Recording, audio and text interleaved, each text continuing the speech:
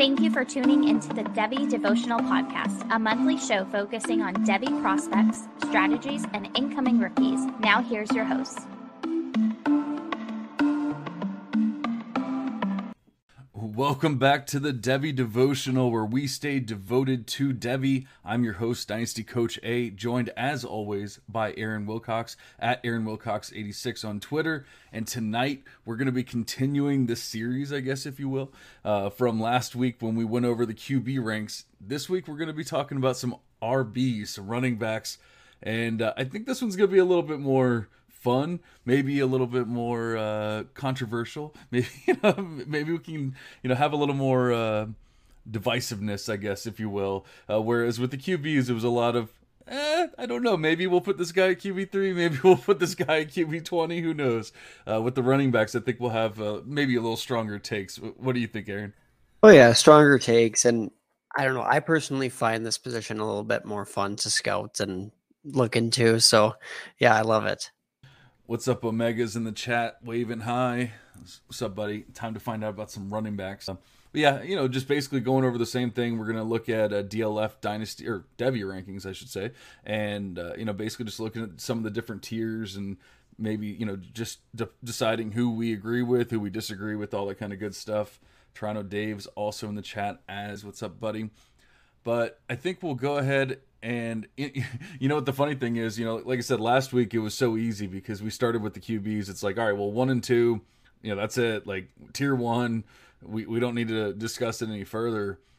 I already have a problem with RB1 according to DLF. I don't know how you feel about it, Aaron, but I can't get on board with Nicholas Singleton at RB1. He's a projection, and that flavor is not for everybody, I will admit. I actually am comfortable with that. Now, I'm not saying he's in a tier of his own by any means, but when you talk about what really sustains value at the NFL level, who are the guys who are just RB1s year after year after year and retain dynasty value? A lot of times they are those athletic freaks. They're the Derrick Henrys of the world. They're the Jonathan Taylors of the world. Saquon Barkley, even though his health hasn't really he hasn't quite lived up production-wise to what his talent is. So a guy who's just kind of next up in that vein of just being an athletic freak, Nicholas Singleton. So I really expect him to take that next step forward at Penn State. And while people will get concerned, well, Kaytron Allen, he's going to limit him, or Kaytron Allen's going to outplay him. Well, no, I mean, Nick Singleton was much more efficient than Kaytron Allen last year. And you could say what you want about the receiving game. It's not like Nick Singleton was insanely involved, and he was slightly outproduced, yes, by his backfield mate and fellow true freshman Kaytron Allen last year, admittedly. But that home run potential is just really what separates those guys. And Nick Singleton, I warned everybody who was a listener of the Devy Devotional last year that he was coming in kind of raw. His high school system was basically just run him outside and let him run past everybody. So he had a lot of development to do, but I do think that he got better and better as the season went on. It's a projection. Again, I'm okay with him at RB1, but I don't think he's like in a tier of his own. Yeah, and I should have caveated that, DLF doesn't have him like in a tier of his own or anything like that either. They do have him at 1, but it's very, very small, a small amount ahead of Raheem Sanders there at 2. So I can't say that I absolutely hate it. I'm not on board with Singleton being there at 1. I think that we've just seen a little bit more from Sanders, even from TreVeyon Henderson. Per se. I mean, you look at Singleton and he doesn't really seem to be much of a receiver. And you said that, he was raw coming out of high school and everything, and maybe that's part of that. And maybe he'll take a big step here in year 2. But, when I'm talking about that 3-down back that I want to see it all, it doesn't really seem to be Nicholas Singleton just yet. Like, there's some exciting parts to his game, and, I definitely like the guy. I just don't have him here at RB1, but I do have him in tier 1, so I don't hate it either. But then we also have TreVeyon Henderson rounding out tier 1 here for DLF, and so we have Singleton, Sanders, and Henderson in tier 1. Any qualms here? I know some people have just completely fallen out of love with Henderson after. Yeah, I'm not falling out of love at all. In fact, I have him slightly ahead of Sanders, and partially just because I think he's a better athlete again, and I that matters so much at the NFL level. Now, it's not everything, right? There's guys who are just very, very good players who don't necessarily have that elite speed or game breaking, combine numbers. And I don't even think that we should overvalue combine numbers, but who's more likely to get maybe round one draft capital? I mean, I think that Travion Henderson is that guy. And Raheem Sanders, I think he's a really, really solid back. He can be a 3-down player easily at the next level. I just don't know if he's quite as special. Based on his production, though, you shouldn't have concerns about Sanders. It's not that I think he's a bad player. He belongs in tier one. I just have Travion Henderson as slightly more special than him, but he needs to stay healthy. I don't want him going down the Saquon Barkley path where it's just all potential, but not quite elite production, at least consistently. He's got to stay on the field. Travion Henderson needs to stay healthy this season. Yeah, and I really think that's the biggest thing with Henderson is he just wasn't healthy last year. I mean, we saw a night and day difference between year one to year two, and I don't think there's any reason to think that he was a different player. That all of a sudden he was just terrible or anything. I think he just wasn't healthy, and I was listening to a podcast earlier today, and they were talking about how you could tell how injured he was and how he was trying to play through it and everything. And I admittedly don't watch enough Ohio State to really be able to like agree with that or disagree with it. But I mean, looking at the numbers, it definitely seems to make sense that he was just not healthy at all. And and then you had guys like Mayan Williams and Dalen Hayden and whoever else like trying to take over for him, and it never really seemed to happen. Like people were. We'll get into Mayan Williams a little bit later, but like people are starting to seem to like Williams, and yet like if you really look at it, like he didn't do too much when he took over for Henderson there. So I don't know. Toronto says Aaron is on his game tonight. I like it. Dude knows and loves his running backs. We know that much. I do love them. I am kind of curious, and I know you're about to get to this, but do you think that there's one player that's missing out of this tier one, this top tier? I do. Yeah, I actually have 2 more players. Okay. And so I think that, we'll actually get DLF technically has a tier break here. I don't necessarily agree with it, but it's not a huge tier break. Oh, and real quick, El Nostra Thomas Tipple, Tommy T says this show looks so much better, and it does, and it's 100% because of him. We really do appreciate it. I've been begging for some kind of overlay or something for the longest time, and I'm not good at that stuff. I like talking about football. I don't like photoshopping about football. So he showed me what to do, and he created the logo. He created the overlay. We do appreciate it. And also, make sure you check us out on the Full Tilt Dynasty and Full Tilt Devy podcasts coming out this week, next week, all that kind of good stuff. So follow Tommy T. Thank you very much. But let's get back into the running backs. The next 2 players are Quinshon Judkins and Braylon Allen. And that's who I have here also in tier 1. But DLF is saying, they're a little bit lower. How do you feel about that? Because it seems like you at least had 1 player still there in tier 1. So I'm interested to see who fell out. And I think I know, but we'll find out here in a second. Yeah, no, I really, really like Quinshon Judkins. He belongs in tier 1, probably at the RB4 spot, but ultimately he's a really good player. Again, maybe he's like Raheem Sanders, where I'm not sure that he's going to ever be running like a 4.4 or better, but he doesn't necessarily need to be a stud. What he did as a true freshman was pretty darn special there. And though he wasn't more efficient than Zach Evans, he pretty much doubled him up in volume. Like Quinshon Judkins was a beast for Ole Miss as a true freshman, and he has the workhorse size. He has some receiving ability. He's explosive enough, though I think that is probably his biggest limitation, and that's not even a big limitation for him. So he's a tier 1 guy for me. And Braylon Allen, who I am kind of surprised that you have him lumped in that tier 1, because I thought recently you became a little bit lower on him after this last season, and I have him in the next tier. Not that he's a bad player. I really do like him. He is my RB5, so I kind of agree with everything DLF's doing there. It's just, I don't have him quite as high as Judkins. I get the concerns. I mean, it's kind of the same thing I was talking about with Singleton, excuse me, with Braylon Allen. I mean, that I think Braylon Edwards. Wow. I think that we're worried about can he can he catch the ball? Like, is the receiving game part of his game? But you know me and my thick boys, like, when you're that size and you can run like that, I'm probably gonna fall in love with you. But honestly, it's not even just that he's big or anything like that. I mean, he just think about, like, Wisconsin wasn't very good last year, and yet he was just the entire offense, basically. And so it seems like we're possibly going to be a little more excited about Wisconsin this year and everything. I think that he can take that next step forward. But also, like you were saying with Quinshon Judkins, I'm trying to remember what podcast I was listening to today, and they were talking about how he hit like 22 miles per hour during a game or something like that. And so you were saying that you don't think he's overly athletic, but it seems to me that maybe he is. Man, I gotta be better about remembering what podcast. I think it was the Devy Marketplace, but I could be wrong. But man, 22 miles per hour. I mean, that's essentially like the line that we're looking for with some of these athletes and everything. So I think that maybe he doesn't have.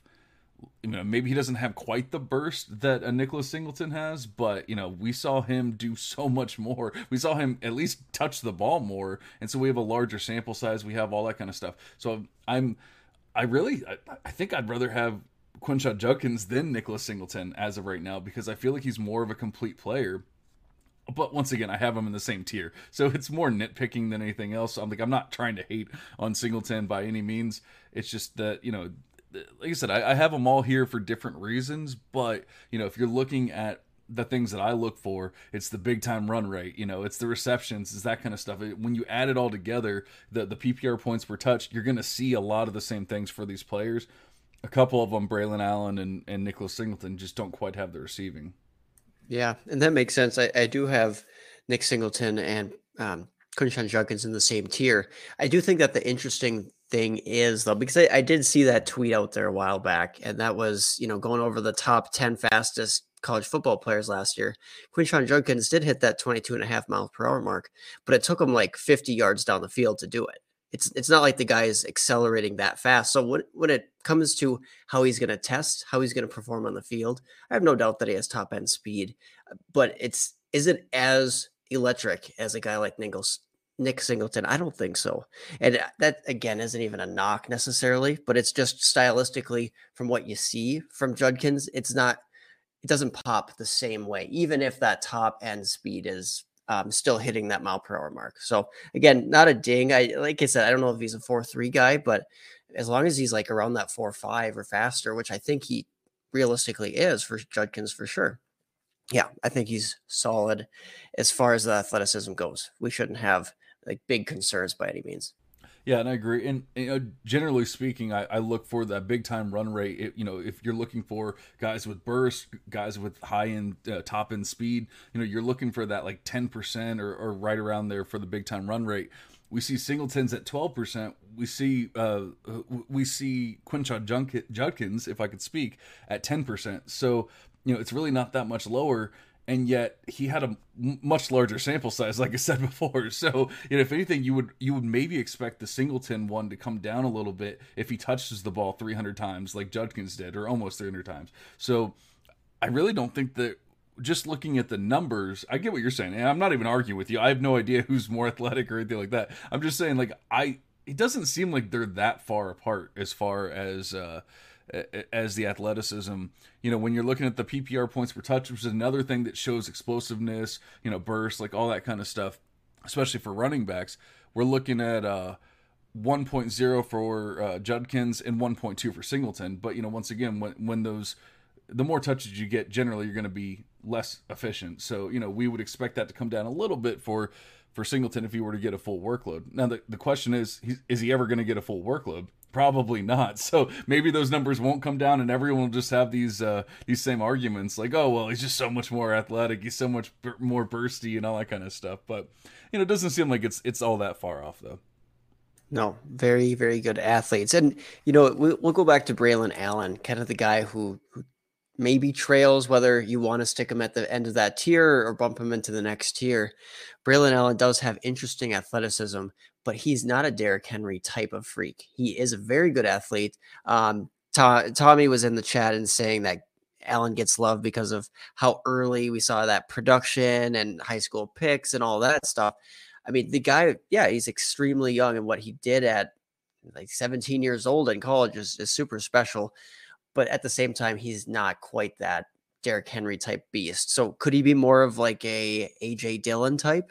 Absolutely. I think that's certainly in the realm of possibility. But, you know, is that a perfect comp? By no means. Nope, not at all.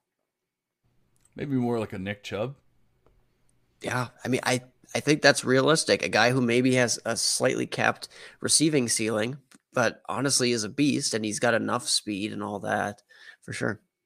Very durable player. I like it. I mean, regardless, I think even if you don't agree that Braylon Allen should be in tier 1, you have to agree that he's barely behind him in tier 2. And so, you know, I think we can all agree that he's definitely one of those top 5 players there. Yeah, and there might be a buy window too, just coming off that season that he just had. And honestly, the offensive system change, a lot of folks are anticipating a very pass happy approach.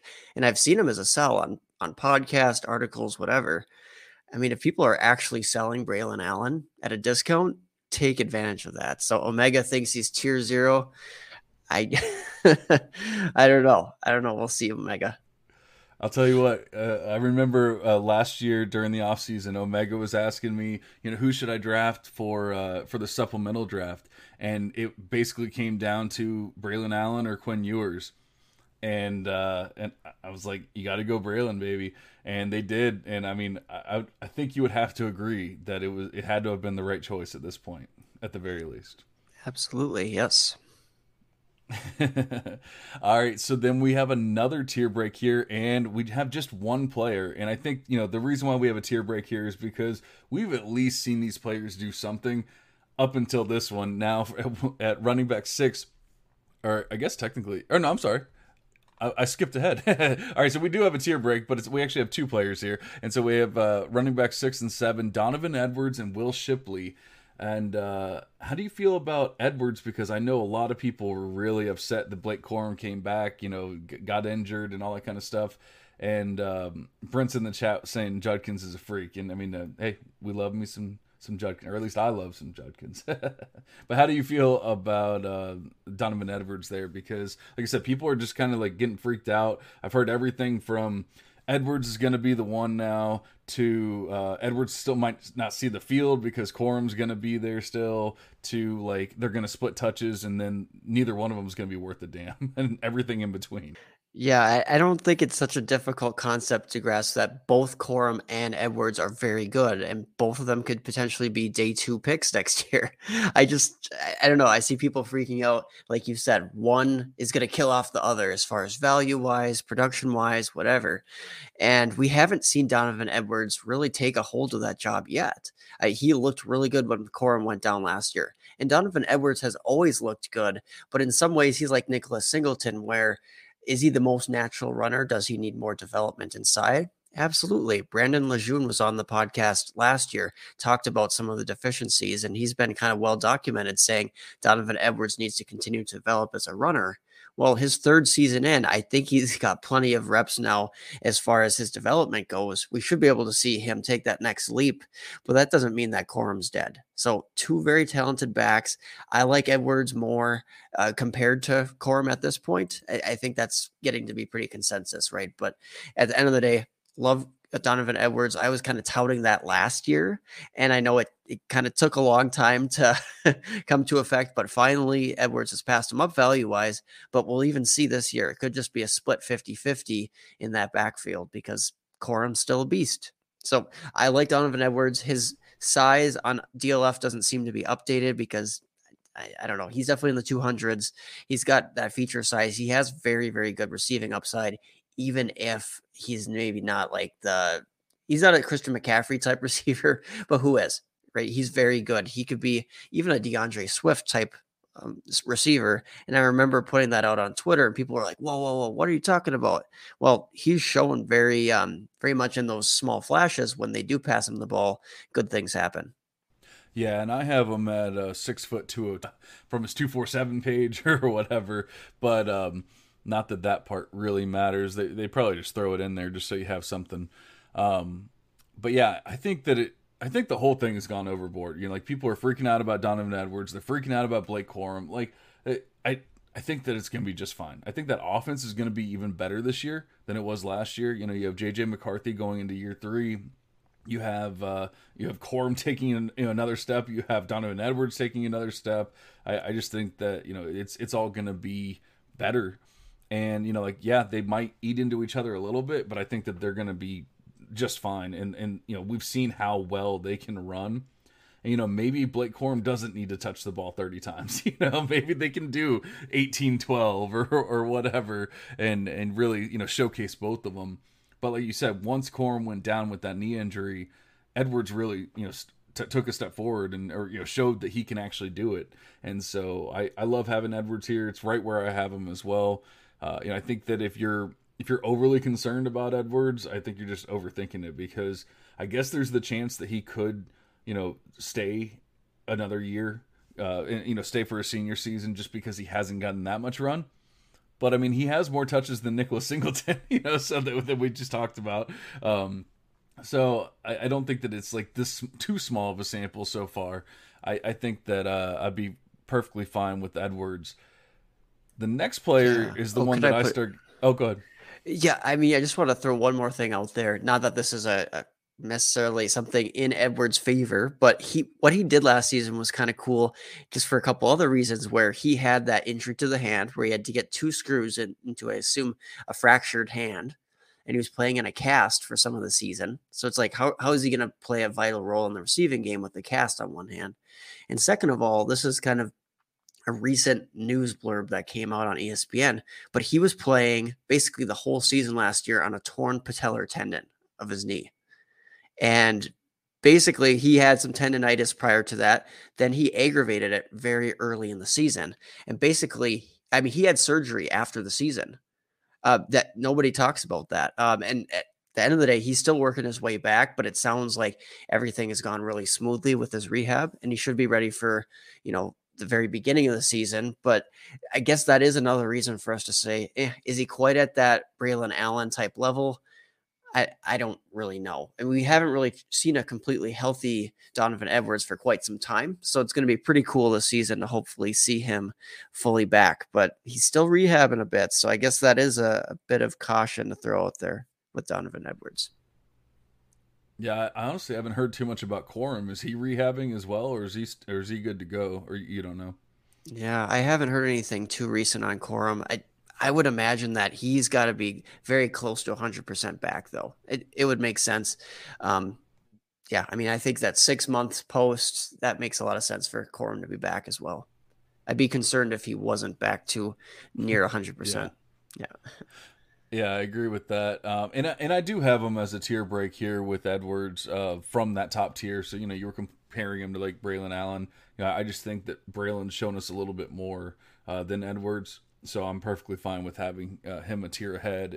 But like I said, they have DLF has Will Shipley here in the same tier as Donovan Edwards, and that's where I kind of throw up a red flag. Like, I'm not so sure about this one. I think that while I actually have moved Will Shipley up my ranks in the past day or two, but not this far. How do you feel about Shipley? I know we've gone back and forth. We've talked about him and everything, but it just seems like there's something there. But I don't think I can have him in tier 2 here or tier 3 here. No, not in this tier at least. And yeah, he's a solid enough player. We've talked recently, or at least you've talked recently. I've listened to the Full Tilt Devy podcast and some other podcasts that have said, I think Austin Nace, Devy Dietz, he's been pretty vocal about Shipley's been too high. And I agree. I mean, when he's been within the top 5 or 6 backs in all of Devy and C2C, that is high. And considering that Phil Maffa is a guy who's just continues to lurk there, I mean, I don't think that Maffa is going to knock Shipley off completely. We could see siphoning of carries, absolutely, but that might help Shipley at the end of the day. He's been able to handle a large amount of volume throughout his career. I don't really think that we need to question his durability. It's just more so how truly explosive is he, and does he do that at a 205 plus size is the question, I guess.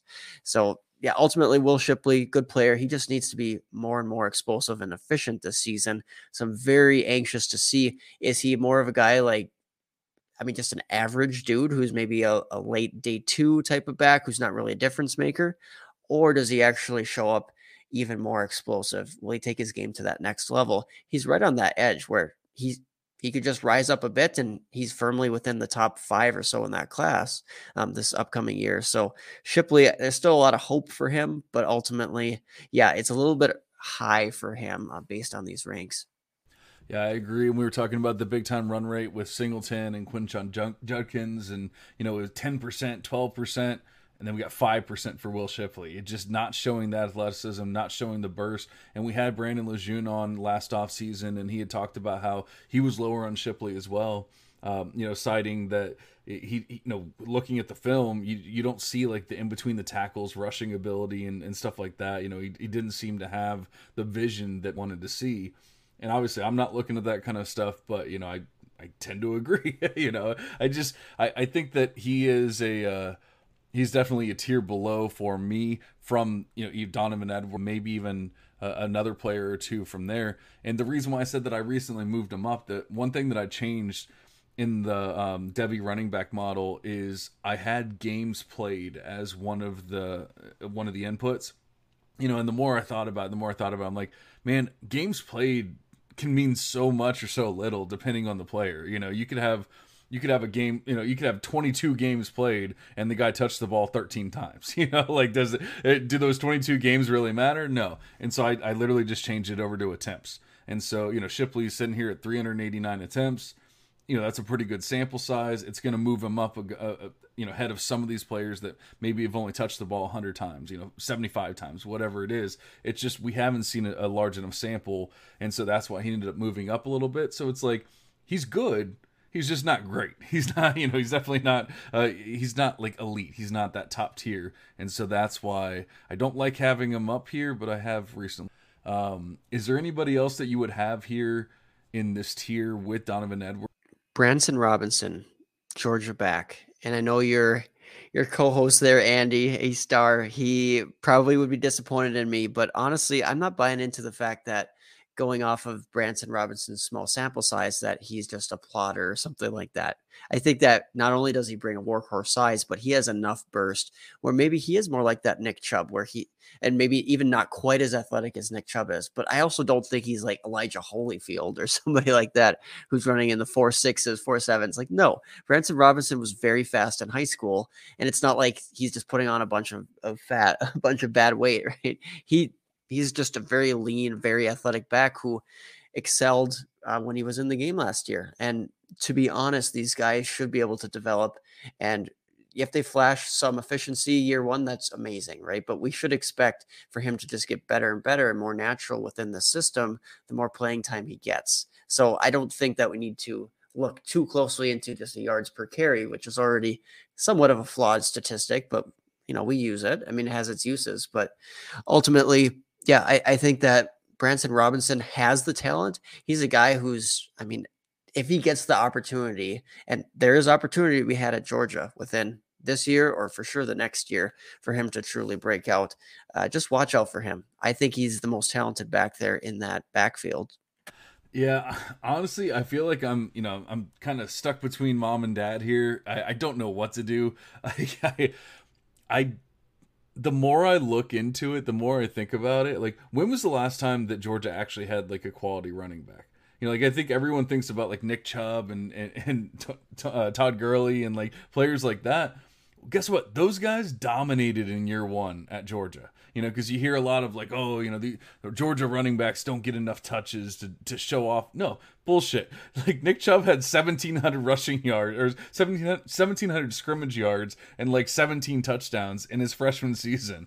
His true freshman season. Todd Gurley wasn't that far behind that in his true freshman season.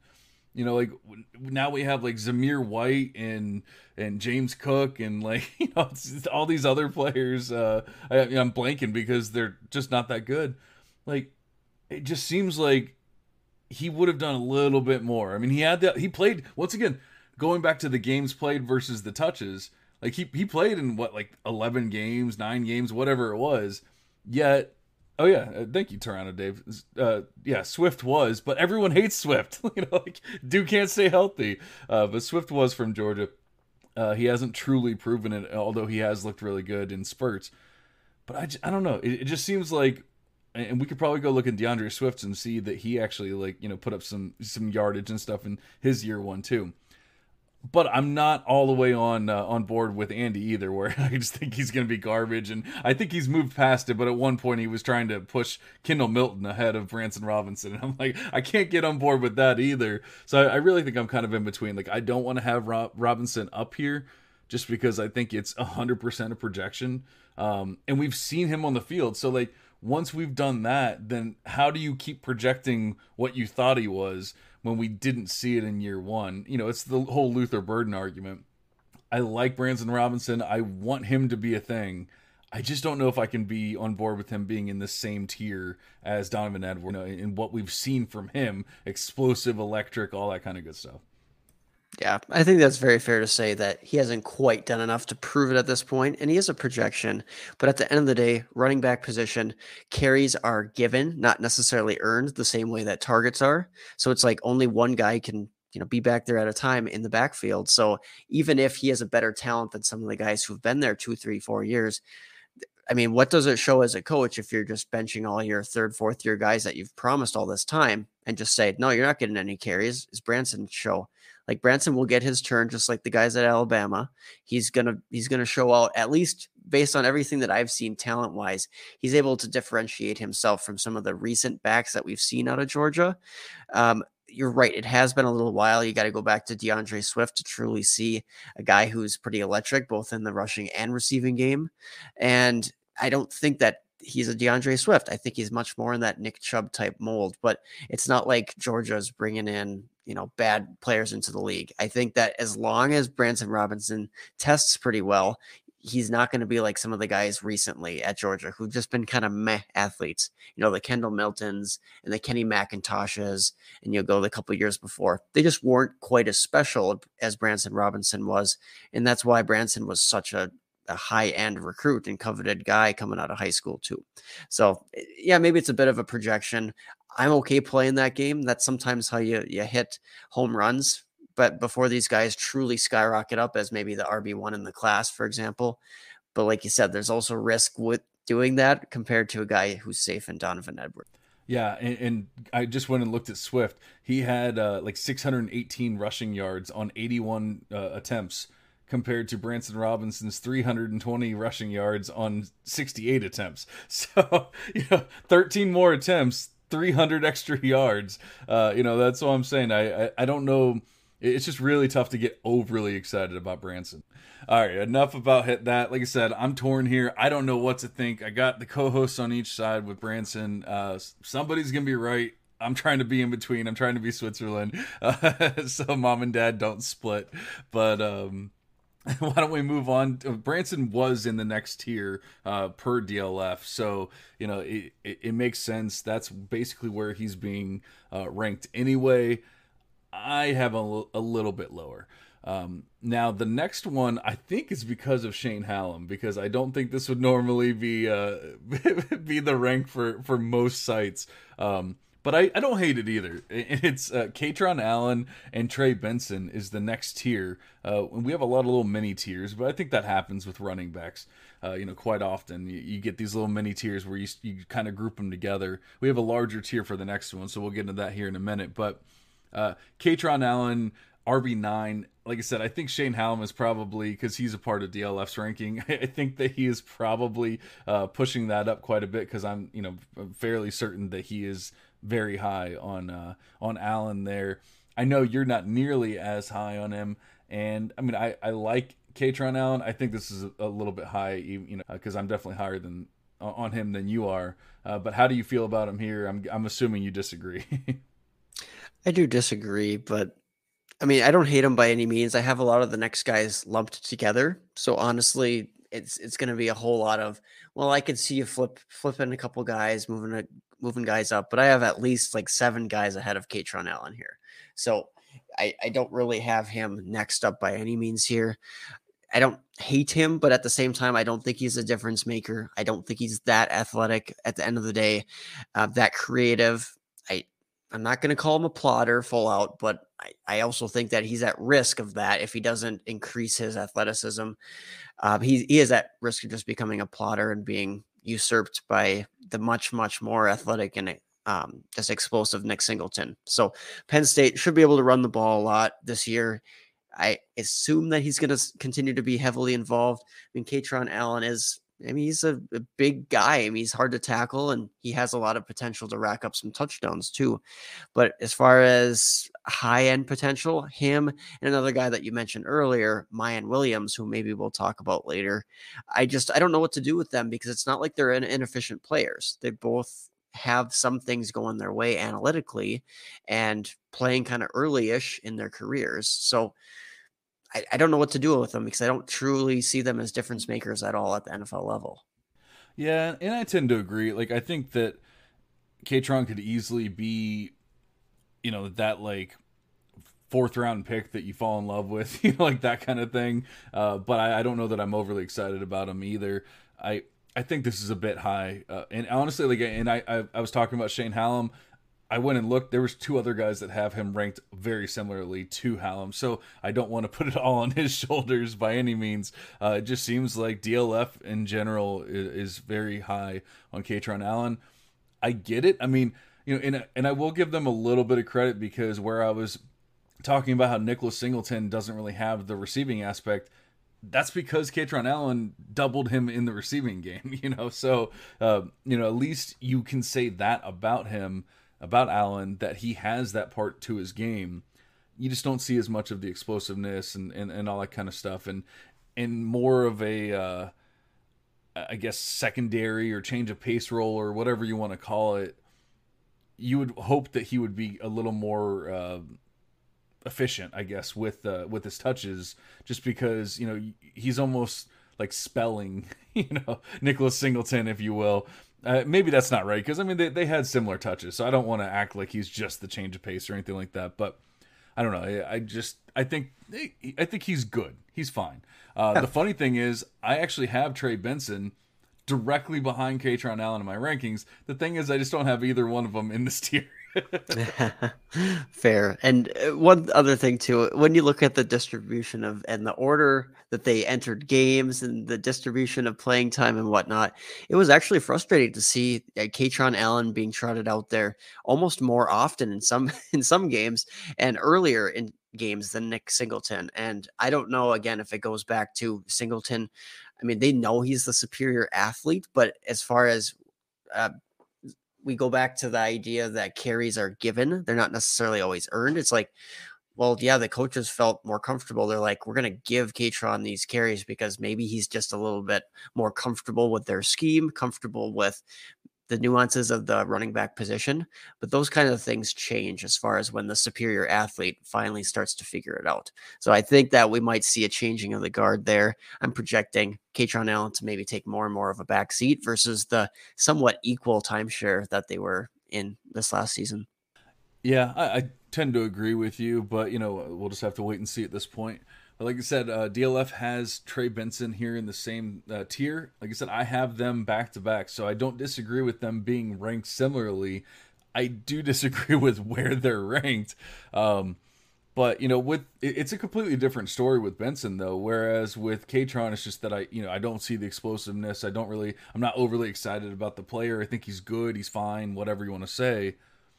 With Benson, I mean, we saw just athleticism, explosiveness. We saw all that kind of stuff in his game, and yet it took until his junior year before he could actually do any of that. And so it's really difficult to absolutely fall in love with that player.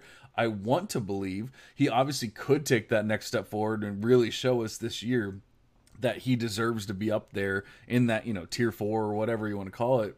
One season with 154 rush attempts, I'm not going to go ahead and throw this guy all the way up here.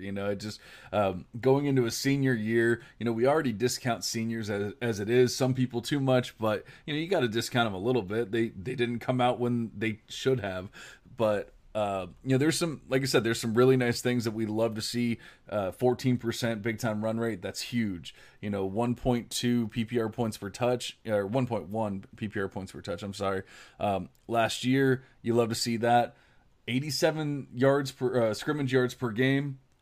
That's okay. You really like to see these guys like truly dominate.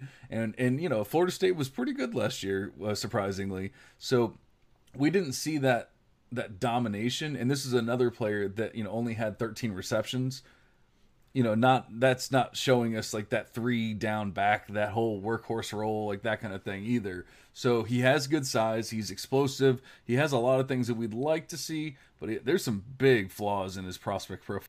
Yeah, there are flaws for sure. And a lot of that does stem back to the injury when he was originally at Oregon, tore his ACL right away. And then that affected that second year. So it makes sense that it took till that third year for him to get into a situation where he could start earning a lot of touches and really show how talented he was and get back to his original form. Now there's been some competition that's left that backfield. Like you said, Florida State they were pretty good last year. They're probably going to be even better this year. I'm seeing quite a bit of hype for them, and I like a lot of the upside of that offense as far as scoring this year. Especially Ultimately, yeah, there you go. But Trey Benson, he's going to have a lot of opportunities. And if they are maybe a little bit more recognized program, more eyes are on them. They're playing in some big games. Honestly, that's just more attention going his way. And they're going to see how great he is with even more of that share of that backfield. So, yeah, I like Benson. He has a little bit more of that workhorse frame that you'd like to see, 3 down abilities, hopefully. Compared to even a Blake Corum, somebody like that. So I could see him slotting pretty high in this class, just depending on how the season goes. But like you said, not a complete profile quite yet, but if you're projecting ahead, it could be a really, really interesting season with a lot of production going Benson's way. Yeah, I guess the biggest question for me is can he withstand a full workload? We just literally never seen it. And so, I want to be able to see that this year. And if he does, he could easily take that next step. Like it's one of those players that I want to have higher in my ranks. I just can't do it. It's just so tough. And I don't know. We saw like really nice things, but we did not see elite. That's it for tier 5 there. And now, like I said, we have a pretty big tier here, and we actually start getting some freshman running backs here as well. And so but we also have my baby Blake Corum leading it off. Blake Corum, Cedric Baxter, Ruben Owens, Trevor Etienne, Justice Haynes, and Jace McClellan. So we have a nice mix. We got older backs, younger guys, and everything in between. Obviously with Corum, it's the injury, it's the fact that he's a senior, it's that he's 5'8", but he's a big 5 foot. He's a thick 5'8". It's like he has the workhorse size. He's shown that he can do it. Honestly, I 100% believe that he would be in the NFL right now had he not gotten injured. 100% believe it. But unfortunately, he did get injured at like the worst possible time, right as he was about to win the Heisman, and now he's back. And I think this is a tier too low, honestly, for Corum. But I know that that's definitely not consensus. Dirty Mike says he's a combine 5'7", and that might be fair. That might be fair. He also says he's going to be a late day 3. Man, I can't get behind that. Like, dude's just too good. I get that, the offense and all that kind of stuff, but if Donovan Edwards and Blake Corum have similar seasons this year, how the hell can Donovan Edwards be like a like a day 2 guy, and then Blake Corum goes late day 3 just because he's a senior and he's 5'3" at this point? Fair. And then Mike Valerie says, fancy Jared Patterson. How quickly we forget Ray Rice and Maurice Jones-Drew and guys like that who are all 5'7" to 5'8". And ultimately, yeah, maybe if he does go day 3, he is one of those guys who really breaks through, because we just saw how good he was in college. If you want to have Donovan Edwards that high, you have to realize that, well, this guy's been better than Donovan Edwards along the whole way. So, if you like Donovan Edwards, you should like this guy too. It's not like he's tiny. He's not Devin DeChain. He's not a small boy. He's definitely packs enough punch to his game, and he's just getting forgotten about because of that injury. Now, if it zaps his athleticism, we have to pivot, right? Same thing with like Keishawn Butte. And a lot of us didn't. Well, we all pivoted to some degree, but some of us faster and more significantly than others. Because, I mean, sometimes those guys just don't get it back. So we really do have to make sure and ensure that. But I'm anticipating that he's going to be able to get some of that explosiveness back. It really seemed like it was more.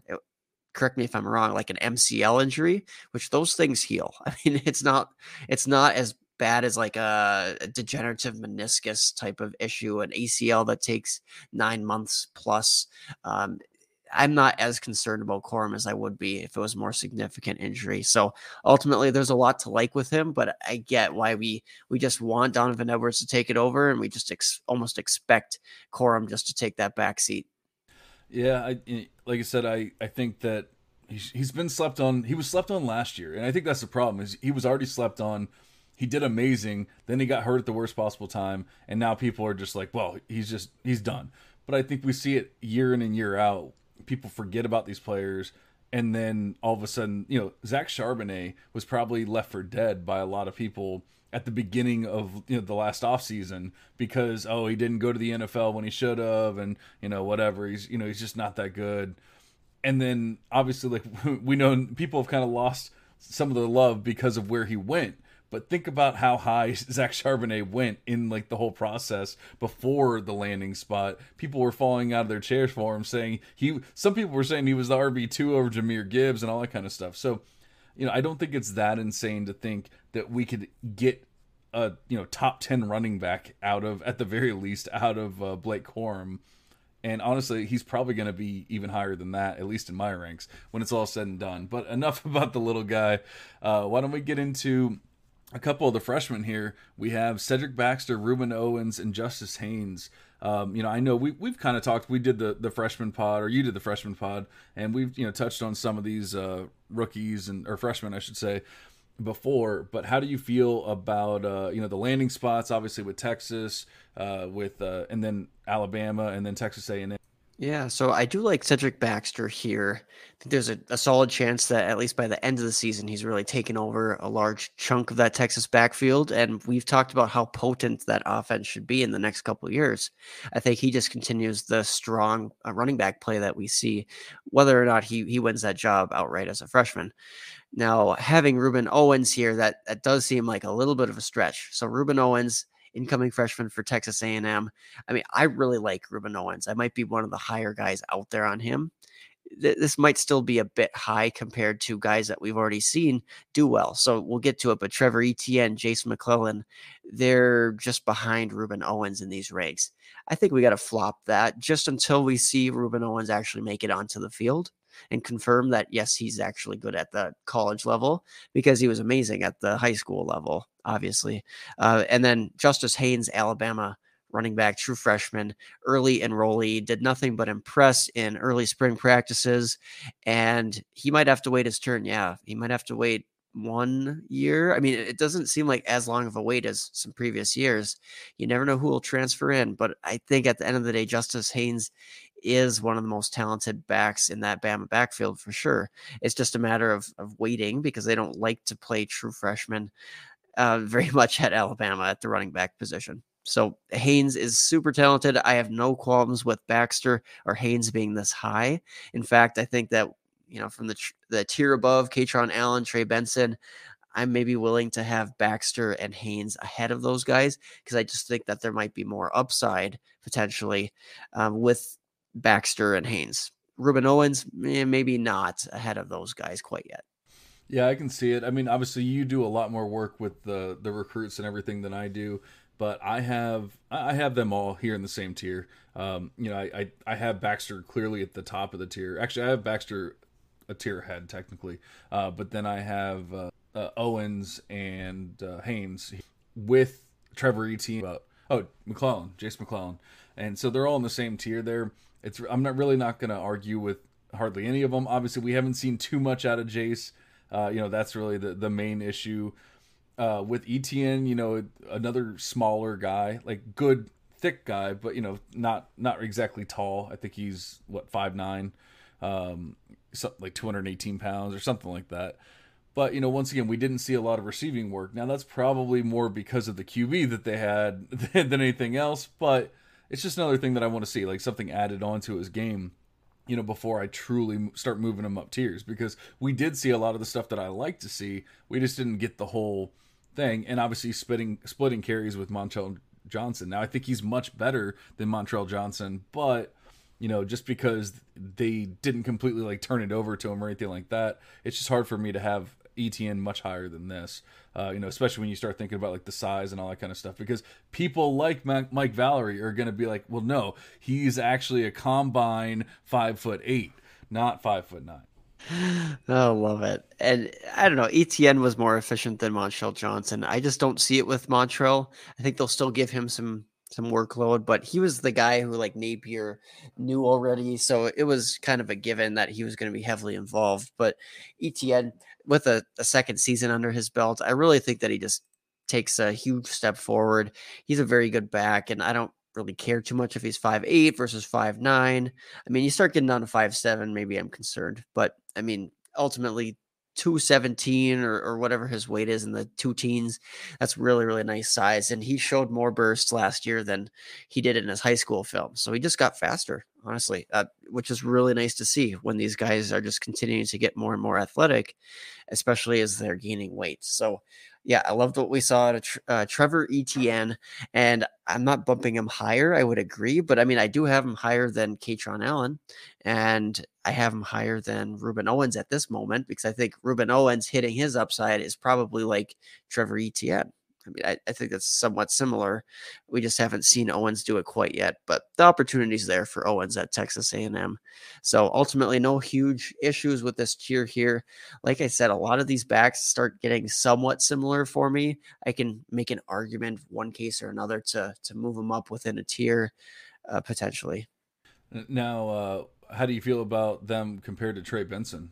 I don't really have a strong take with that, to be honest. I mean, I have Trey Benson just right ahead of Trevor Etienne, right ahead of, well, a guy that we'll talk about here soon, just ahead of Ruben Owens, Katron Allen. So, I mean, I like Trey Benson, but I also am a little bit higher on Jace McClellan. I just think that if they're pretty comparable players, I'll take the Bama back, who's probably going to be a workhorse this season, right?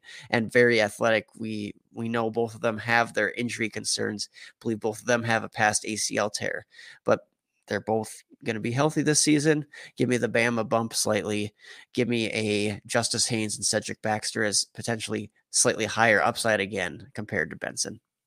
Yeah, see, I have all those guys ahead of K. I just, like, that was really the biggest tier that I just didn't agree with. But everything else seems to be kind of on board. But it's just Benson and Katron, for whatever reason, just seem a little high for me. But that brings us to another mini tier here. And now this one's kind of tough, because this is a player that we've both kind of fallen in love with until he did some stupid shit off campus or, during the off season. And it's Jarquez Hunter out of Auburn. Man, I was excited to see what he could do. Now he's suspended indefinitely, doing some not so smart stuff off the field. I guess obviously there's a lot of time for things to change and everything, so why don't we just act like he's going to play this year? And just, how would you feel? Would you have him here in this tier, or would you have him ahead of this, assuming that he actually gets reinstated and all that? Yeah, and you had asked me, because I had recently tweeted out my running back ranks for each class, and I didn't have Hunter on there, and that's purely because I don't really expect him to play this season, or at least as of right now, I'm treating it as, there's high risk that he won't play, or at least he'll be suspended a large portion of the season. Maybe he's dismissed from the team. I don't truly know how serious this stuff is, but it does sound serious, and I'm very unfortunate that this stuff transpired. So ultimately, I mean, I had Hunter a little bit more around the Trey Benson. I think I had him just ahead of Trey Benson and some of the guys in this 24 class. So that would be right around like RB 6 or 7 in this class. So yeah, big fan of Jarquez Hunter. We always kind of liked what he was quietly doing behind Tank Bigsby, just quietly being more productive, or at least more efficient with all the touches, and good since a true freshman season. So yeah, I mean, it's really unfortunate that there's that off the field stuff that's going to murky the water. Definitely a talented kid. I don't know what to do with him right now. So I guess if you're going to treat him as though he's playing, uh, it's hard to slot him in because right now I'm not treating him that way, I guess. Yeah, and that's completely fair. I really just wanted to hear you say like he was going to be higher. That was really all I was looking for, and it's just because I think we both believe in the talent. It's just a matter of if he gets on the field. There's plenty of players that we believed in the talent before, and then once everything comes down or boils down, it's like, all right, well, yeah, we can't believe in the talent anymore because they're just not on the field. What was it, Deion Smith from from LSU? It's like, all right, we can't believe in the talent anymore. You can't even get on the field, dude. But yeah, I do like some Jarquez Hunter for sure. Although, at this point, I'd probably agree with you that he's probably not going to play. We just have no idea. There is time, but I guess we're kind of running out of time at the same time. So, enough about him. The next one's kind of interesting because I feel like a lot of people are torn on Devin Neal out of Kansas. I've heard he's great. He's terrible. Kansas sucks. Everything in between. But I'm actually pretty high on Neal here. I actually would have him personally. I would have him up in that same tier that we were just talking about. So I would have him a tier above this. How do you feel about Neal there? Very nice. I think I have Neil. I think I have. Do I have Blake Corum in a league that we're in? We might have to formulate some sort of trade here, John. I like it.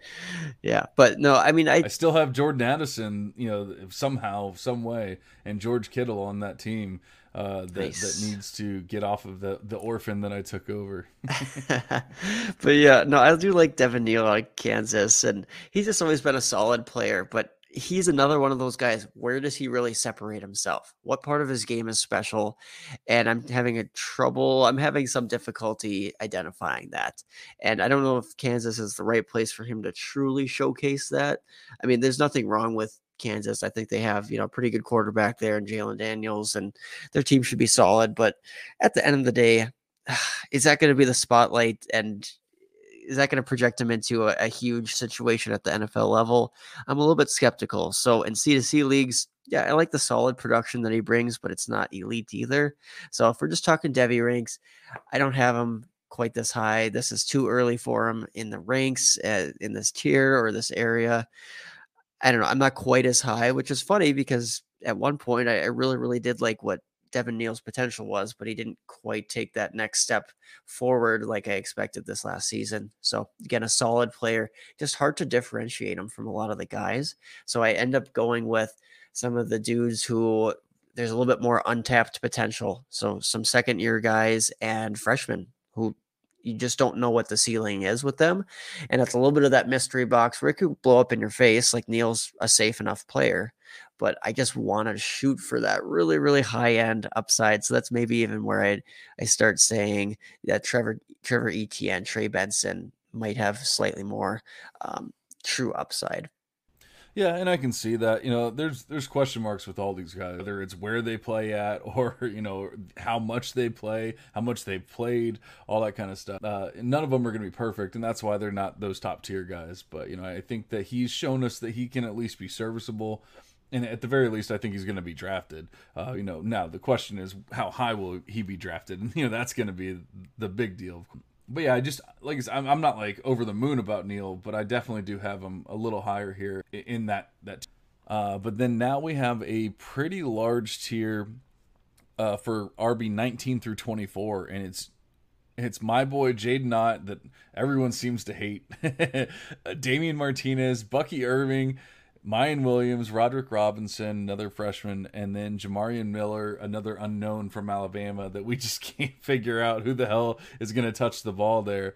I think we were both pretty high on Miller there for a while, and now it's just like, man, I don't know. It's weird because it doesn't really make too much sense because with Jamarian Miller, we were both pretty high on him last year, and then it ended up being Jason McClellan, and I guess that as like the backup, which I guess is why we're more hyped on McClellan, but it's like Miller's still there, and we know that Alabama doesn't give it to true freshmen, so like maybe they were just waiting for him to to take that next step in the second offseason, like that kind of thing. Maybe it will be Miller. Who knows? The cool thing is, well, I shouldn't even say cool thing, but the opportunity is certainly there if Jason McClellan falters in some way, whether it's injury, fumbling, I don't know. Stuff can happen during a season, and Jamori Miller, I think, would be that next guy up. Now, I actually took a shot really deep in a C2C league on Roydell Williams recently, just very deep, because at the end of the day, I don't think he's that efficient of a player, but I'm like, if he gets catapulted into that lead job, I'm selling him right away for a nice profit, because Brian Robinson, guys like that, when they finally get their opportunity at Alabama, somebody's going to buy in. So it's not because I believe necessarily in the player, but we believe if things break right for Alabama running back, that's big upside. And then you can sell at that point if you don't truly believe in them. So you got to kind of hold Jamori Miller if you have him, but in drafts, right now you're kind of scratching your head and just hoping that he continues to be a value and falls to you, and eventually you scoop him up, because yeah, with all the hype that true freshman Justice Haynes has out there, I think people are fading off of Jamari Miller. There's certainly that opportunity this year, though, if things break right for him, because he's still a talented kid. So ultimately, yeah, I don't mind him in this tier. And you mentioned a bunch of other guys in this tier that you and I have talked about before on the show. You're a huge Jaden Ott and Bucky Irving guy. And I think we both are Damian Martinez guys, but I'm higher on Martinez than anybody else in this tier. And I think that Roderick Robinson, Georgia running back, could have a pretty interesting future as well. I know he has some interesting mile per hour marks as far as how he got up to top speed. I don't really see that speed always with Roderick Robinson, but if he's 230 pounds, like, what's stopping him from being like a Braylon Allen type guy? If he's really, fast and huge like that, maybe he could be a pretty special guy at Georgia, which we talked about. Georgia hasn't had maybe that special talents there for a while. So Branson and Roderick Robinson as a couple backs at Georgia is super intriguing. But yeah, what do you think of this tier? Some small guys, small-ish guys at least, and some guys who have just a lot of upside. Yeah, I like it because at the very least, it's like the guys that are just completely hated on in Jaden Ott and Bucky Irving and maybe even Damian Martinez to an extent, where I just feel like at least they're giving them their shot. It just seems like it's just too low. I don't know. I don't think. I guess there's arguments to be made about why other players are ahead of these guys, and obviously we don't truly know what's going to happen with Jaden Ott this year. Who the hell is going to touch the ball the most? We can't say. We just can't truly say there. But I think that we know that he's a great receiver, at least at the very least, and maybe he can work on some of the running, because I guess that's like the biggest question mark from people is like, is he actually a good running back? And we kind of saw it versus some games, like the easiest games, but not necessarily with the more difficult competition. And so that's what we'll be looking to see here from year two for Ott. But we just saw big things in year one from a true freshman. We've given some leeway to true freshmen higher up in the ranks, so why don't we give a little leeway here as well? And then with Irving, I get the size concerns, but man, like, dude's just a stud. And so like I'm willing to, when you're that good, I'm just willing to ignore the size to an extent. So I think that he should be in this tier. I have him a tier ahead, but and I have all three of these a tier ahead. Ott, Martin, but then you start getting into the question marks of Roderick Robinson. Like, is he ever going to touch the ball? He's probably not going to touch the ball this year. And then, is he going to touch the ball next year? Is it going to be 2 or 3 years before we see anything from him? Mayan Williams, like, I know that some people are pretty excited about him, but it's another small guy, 5'8". Like, I know he's rocked up. He's like 220, 5'8", 220 or whatever he is. I don't know that he's special either. From anything that we've seen, I think he's perfectly fine, and he'll be drafted and all that kind of stuff. But he's probably, I have him in a tier below, the Bucky Irvings, Damian Martinez. Do you care to share any more metrics on Mayan Williams? Because I'm very interested. The guy seems like he has been efficient, but at the end of the day, he's not a guy who's breaking those huge long plays. From what I've seen, he breaks enough plays because of just how physical he is. He's bullying these college kids. And like you said, I mean, he's not very tall. He's like 5'8", but he's like 230 pounds. Like he's just so thick at such a small height. He packs a punch. Yeah, and he does have like he has a decent big time run rate at 7%. You know, I feel like with an offense like Ohio State that you would kind of want it to even be a little bit higher. Like Trevion Henderson is now at 7%, but it's because of because of that sophomore year where he was playing injured and all that kind of stuff. He was up at like I think 11 or maybe even 12% in his true freshman season, in obviously in the same offense and everything. And then because of that small stature but thick build, I actually discount him a little bit because of that. Because like at some point you have to pick your size. Like like he's almost too big for his frame, if you will. And so I give him a tiny little discount because of that. He's almost too thick. He's at a 35 BMI, and I mean there's literally no one else in my model that I can tell is a 35 BMI. Like, well, the guy who loves the thick running backs is knocking them for being too thick at this point. Yeah, but like Braylon Allen. Braylon Allen's 240 pounds. He's a 31 BMI. You know, like you want him to be big, you want him to be thick. You don't want him to be too thick. 35 is a little wild. I'm probably pushing 35 at this point. You know, you don't want to be that thick. But I mean, yeah, there's definitely some efficiency and everything. I just think that we would have seen because he actually has some pretty nice like PPR points per touch, 1.2. It's all the stuff you want to see. The only thing we didn't truly see is when Trevion Henderson was out, he didn't like just take over. He wasn't putting up 150 rushing yards like Henderson was doing when he was healthy.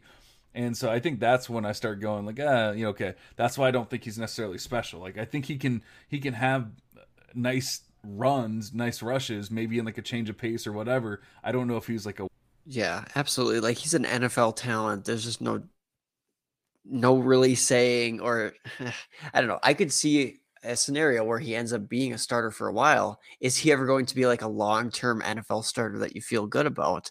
And I just don't see it at this moment in time, but maybe that's enough time spent on Maya Williams. Like a very intriguing guy where you can debate back and forth because he's flashed some good things and he has enough size, but ultimately I don't think either one of us are extremely high on him. So it kind of rounds out the tier of Jaden Otts, Damian Martinez, Bucky Irving, Mayan Williams, Roderick Robinson, Jamorian Miller, and I have a lot of those guys, or some of those guys, higher than Devin Neal still, who was already in the tier above. And then Jarkus Hunter, again, we're kind of throwing him out right now.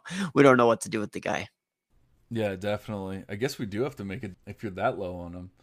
Like I said, I don't know if he's overly special, but especially in the C2C league, I'd definitely trade for him. So we don't have to continue on. You know, that was the top 24. There's more here, but I will say, you know, not based off of DLF or anything like that, but who else would you like say has to be in that top 20 from your rank? Yeah, some of the big guys.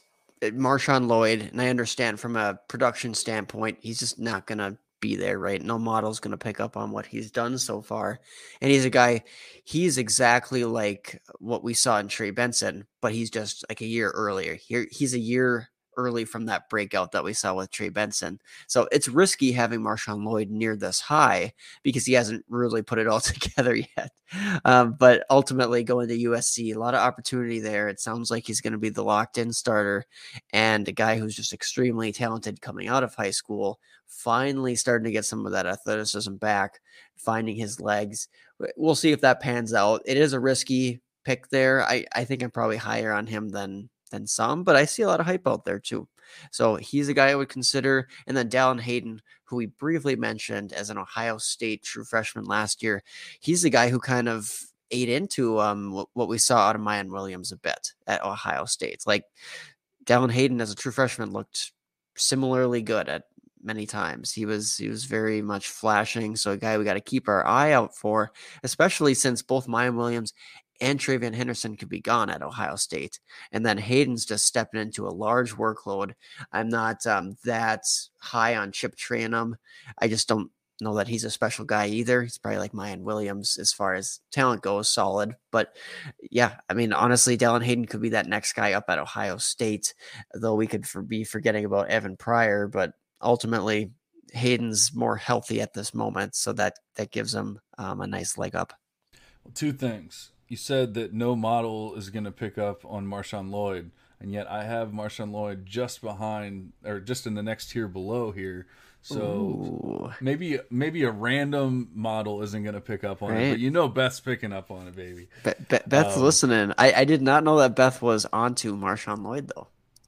Yeah, I mean, actually, I was really high, and I did a bad job of creating ranks last year. You know, I was newer to ranking and all that kind of stuff, especially playing with the model, the Devy model, all that kind of stuff.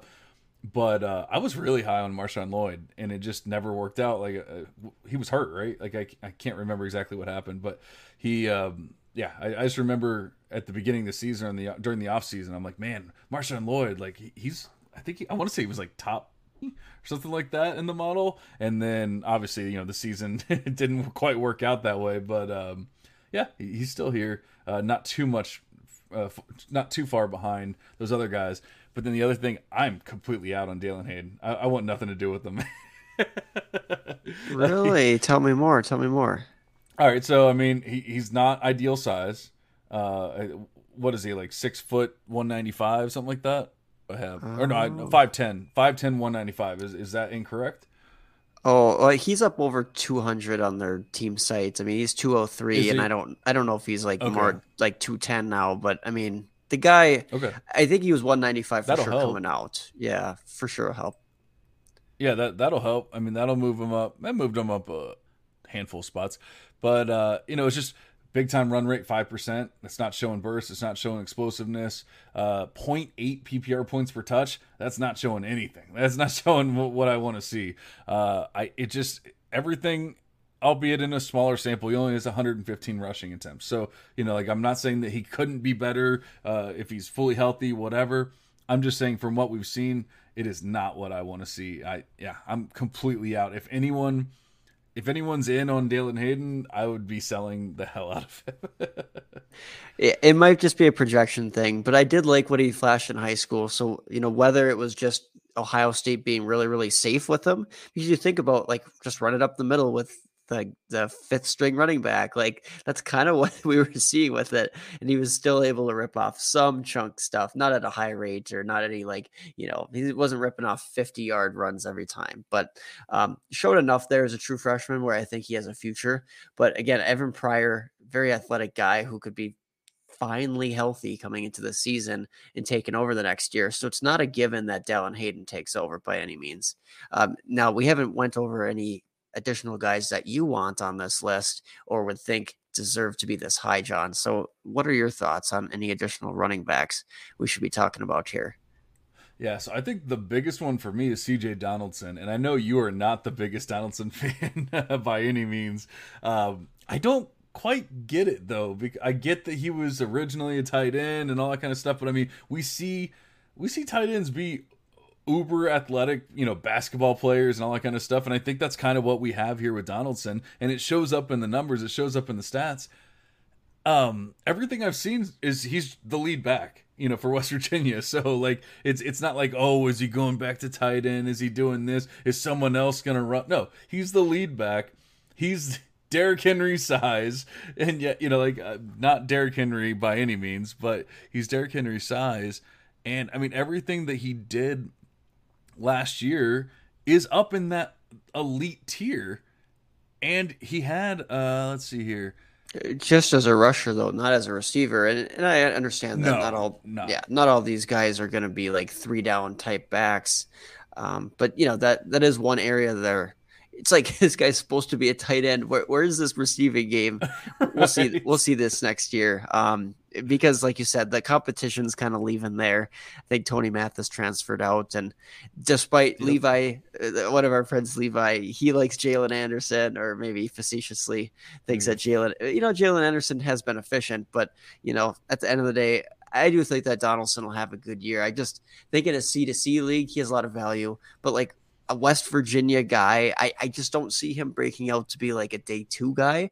I think he's definitely a day 3 talent, but he doesn't quite get me excited to the levels that he gets you excited. So he's more of a sell for me, because there are people high on him like yourself. And I'm not saying that we shouldn't be somewhere in between, but I'm just not quite on the same levels with Donaldson. And I think, the biggest thing is, obviously I've talked about other running backs tonight where I want to see that receiving ability, Nicholas Singleton and all that. I'm like, where's the receiving? But it's because look at Katron Allen doubled him up in receiving. With CJ Donaldson, he actually led the team as running backs in the receiving department. They just don't throw to the running backs. He had 9. Tony Mathis, the leading rusher on the team, had 7. And Justin Johnson Jr. had 8.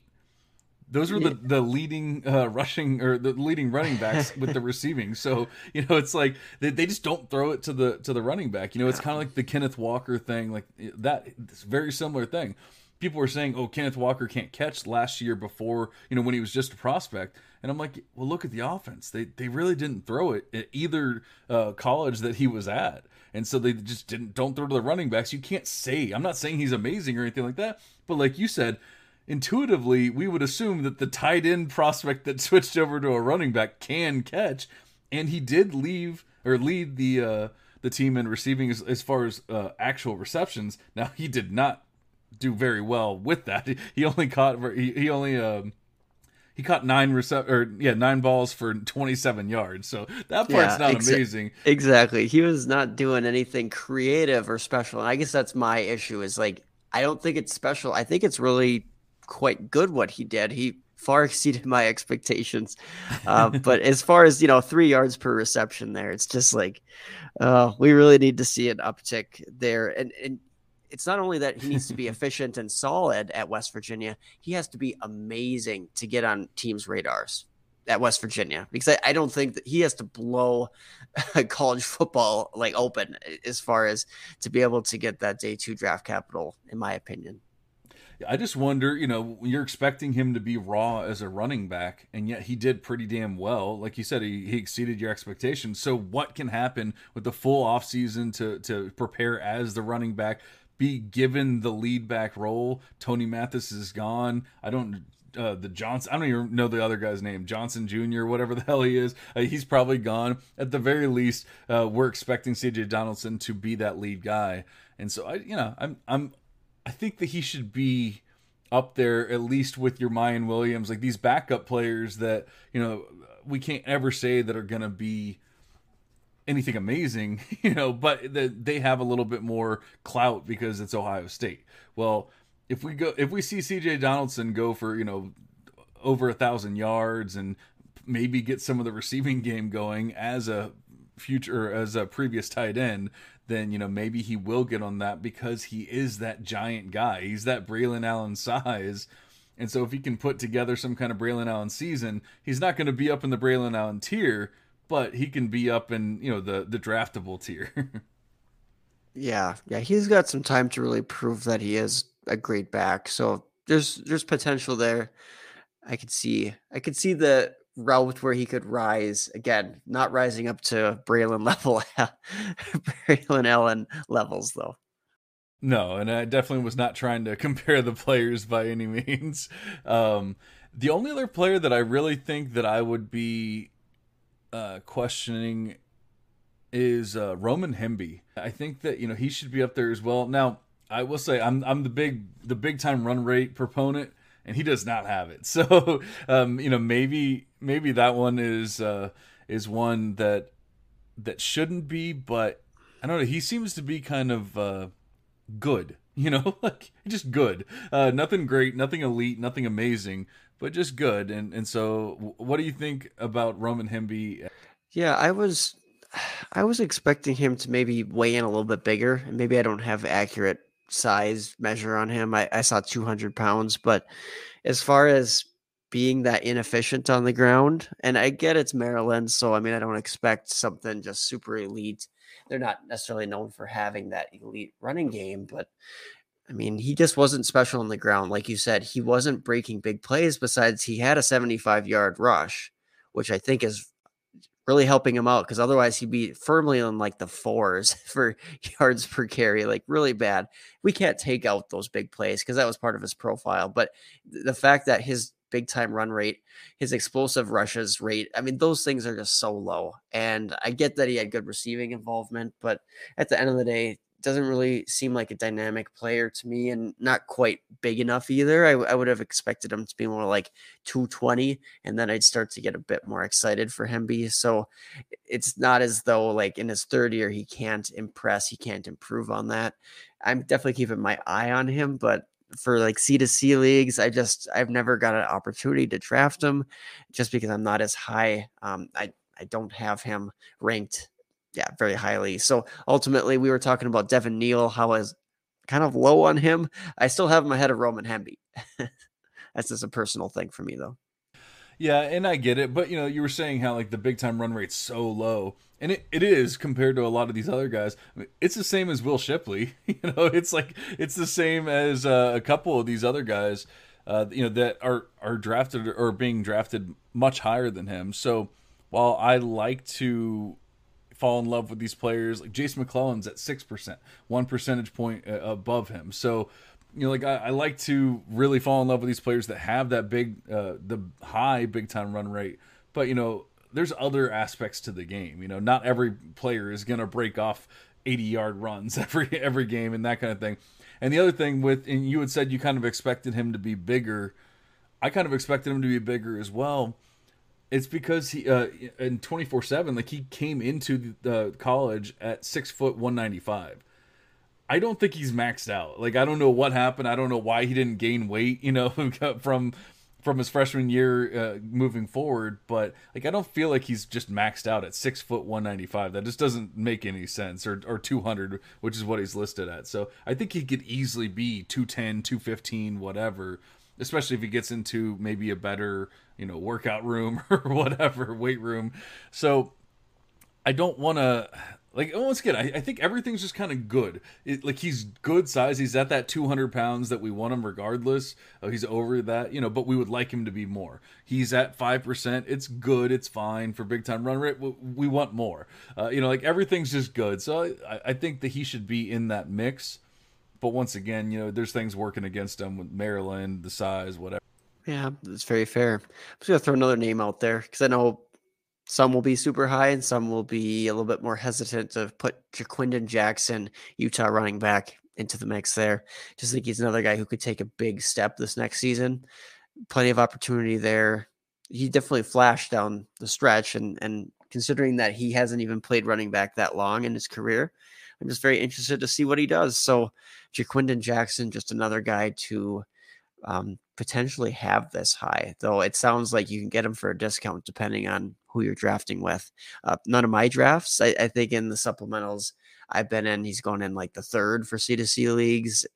He's always, or second, I think, in some leagues. So never in a position where I could grab him, but I'm kind of interested in him. Yeah, he's definitely interesting. Like you said, he's kind of raw and whatever, but he's interesting at the very least. And then the last one, I would be remiss if I didn't talk about my boy, the man that the man, because he is not a boy, the man that broke the mold, that completely it changed Aaron's mind from day 1-0 to now year 2-ish hero, Audric Estime. Out of Notre Dame. I drafted Estime really late in one of our C2C leagues, and I said how he was going to be a stud, and Aaron was like, oh no, Logan Diggs, Chris Tyree, blah, blah, blah. Well, guess what? They're gone. One of them's a wide receiver, and one of them's over at LSU, and now it's Audric Estime's show. He's got the size. It's another one that doesn't have like the uber athleticism or anything, but I think that once you get to that like ideal NFL size, they can kind of dismiss or ignore certain things, and so I think that Audric Estime should at the very least be up in this mix for people, and I actually have him right behind or right ahead of Mayan Williams. Yeah, there you go. And I probably have him very similar to Mayan Williams as well. And no, it was a great call as far as knowing that Logan Diggs would transfer out. That was phenomenal. A year ago, It's No, amazing. I knew the Estime was just that damn good that he was gonna have to transfer out. I mean, I knew it. right. That's why they gave Logan Diggs more carries last year than Estime. They were they were trying to trade him. Yeah. No, and you know what? At the end of the day, I was more like Diggs. You're more team estimate. I think we're going to see this season a good battle between LSU and Logan Diggs going to LSU, Audric Estime. And I actually, if I'm voting on a side, give me Estime. Give me Estime for the rushing edge for sure this season. I can't say about receiving line because I don't think he's that great, but he has been efficient when he's got a few catches. So, you know what? Give me Estime this year. I think he's going to get a lot of production at Notre Dame. Now, I'm not guaranteeing any of the listeners like day 2 draft capital, but he could get there. He could have a really big season. So I like how run heavy that offense is going to be.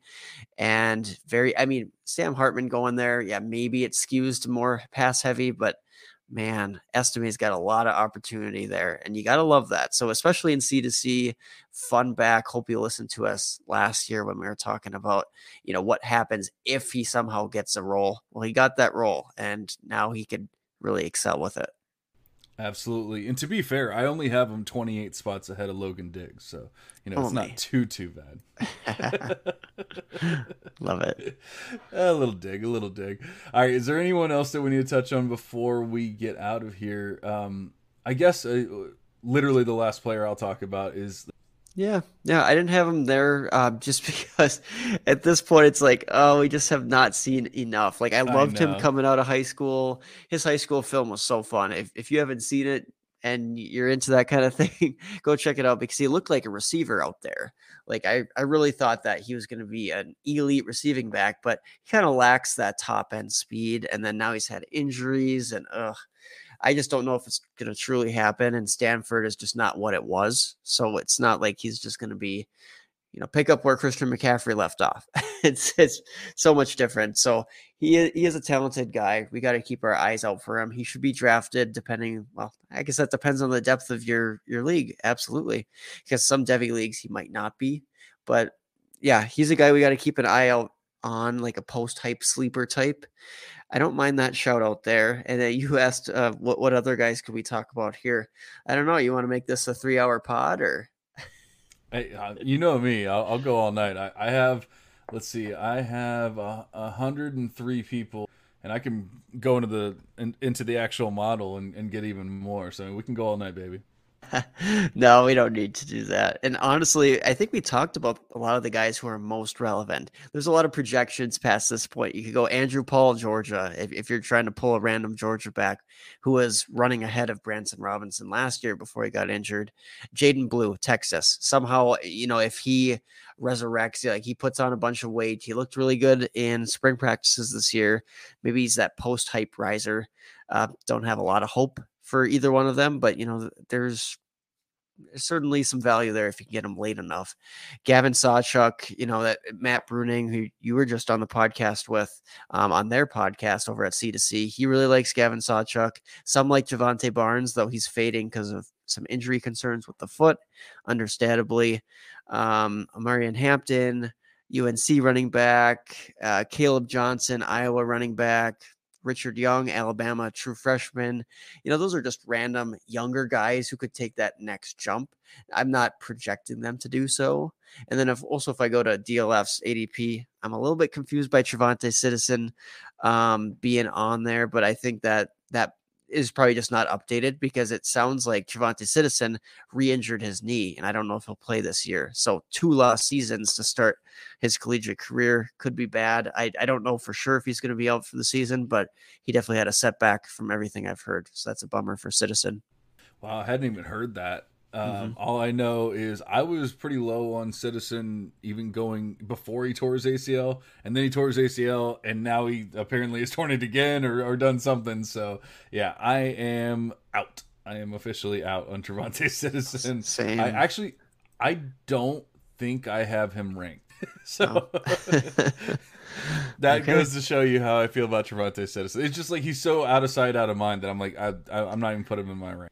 You know, the listeners who are listening this late into the podcast, they want these sleepers. So I'm happy just to keep throwing names out there because people love names, right?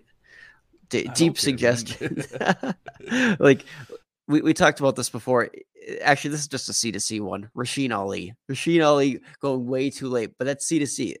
For Devy, it's like the upside there, very, very limited. Like such a long shot. But if he does what he did 2 years ago, and he does it again or even better, maybe he does get on that Tajay Spears level where he goes day two. He rises up draft boards. He needs to show more as a receiver, but man, what Rasheen Ali did, and then unfortunately he was injured all last year for Marshall. It was pretty special. So he's back to being a top 5 C to C or CFF asset. Certainly an interesting guy, post hype sleeper. Yeah, I like that one for sure. Jonathan Brooks, Texas back. I know we kind of like him. Yeah, I mean, I guess maybe people have kind of fallen out of love because it seemed like he was getting some hype there for a little bit, but then now people are more about Cedric Baxter. But I guess Texas isn't held to the same standard as like Ohio State and Alabama and everything. But who's to say that they don't still give the upperclassmen, the benefit of the doubt there, or at least the start. Obviously, I believe in Cedric Baxter. I think he's going to be a great running back, but it's not like Brooks is just a slouch either. So I think that there's definitely something to adding Jonathan Brooks as cheaply as possible, and hoping for the best, because we're hoping and assuming that offense is going to be good. I mean, if that's the case, it could. Yep. I agree there. And then I've heard a lot of hype for Cam Seldon, Tennessee running back, who he is fun to watch as far as just the versatility there, the receiving upside that he possesses. But I mean, is he going to truly get on the field much as a year one guy? I don't know, but he could be the future there at Tennessee. It's just we like a lot of the backs in that backfield, or at least I guess I can't speak for you about the current backs, but I mean, you like what's his name, Dylan Sampson for Tennessee, who was very efficient last year. So it's not as though like it's going to be easy trails ahead for Cam Seldon to be maybe just like the clear workhorse back, the undisputed number one. Like there's going to be competition there at Tennessee, but certainly a guy that in these Devy ranks, he could be creeping up there depending on what we see this year. Because I mean, if you're going to pick a guy, sorry to interrupt, but I was just going to say, if you're going to pick a guy to be the next Raheem Sanders, maybe that's just going to be a sexy thing that we all try to predict, right? Because Raheem Sanders will be the talk of this running back class. Who's the next Raheem Sanders and Devy? We're all going to try to find that guy, and it very well might be Cam Seldon if we're going to try to kind of make that cheap comparison or whatever you want to call it. Yeah, obviously we know he's uber athletic. He was the number one athlete in the class and everything. So there's definitely something to be excited about there. And like I said, I could go all night with this, so I'll go ahead and stop myself because I was looking at like 3 more names, and I'm like, we're literally gonna go to like 2 or 3 hours if we keep doing it. All right, so I'm not gonna ask you if you have any more names. You gave out plenty. We do try to go a little deeper here. So we gave out some good names and. Oh yeah, you got to cut me off at some point. All right, I will. So we appreciate you guys listening. I guess we're going to go ahead and make this a series, and we'll probably move on to wide receivers, and then we will not move on because they're tight ends, and who cares? But we do appreciate you guys listening. We will be back in a couple weeks, but for now, we're going to go ahead and cash out. We'll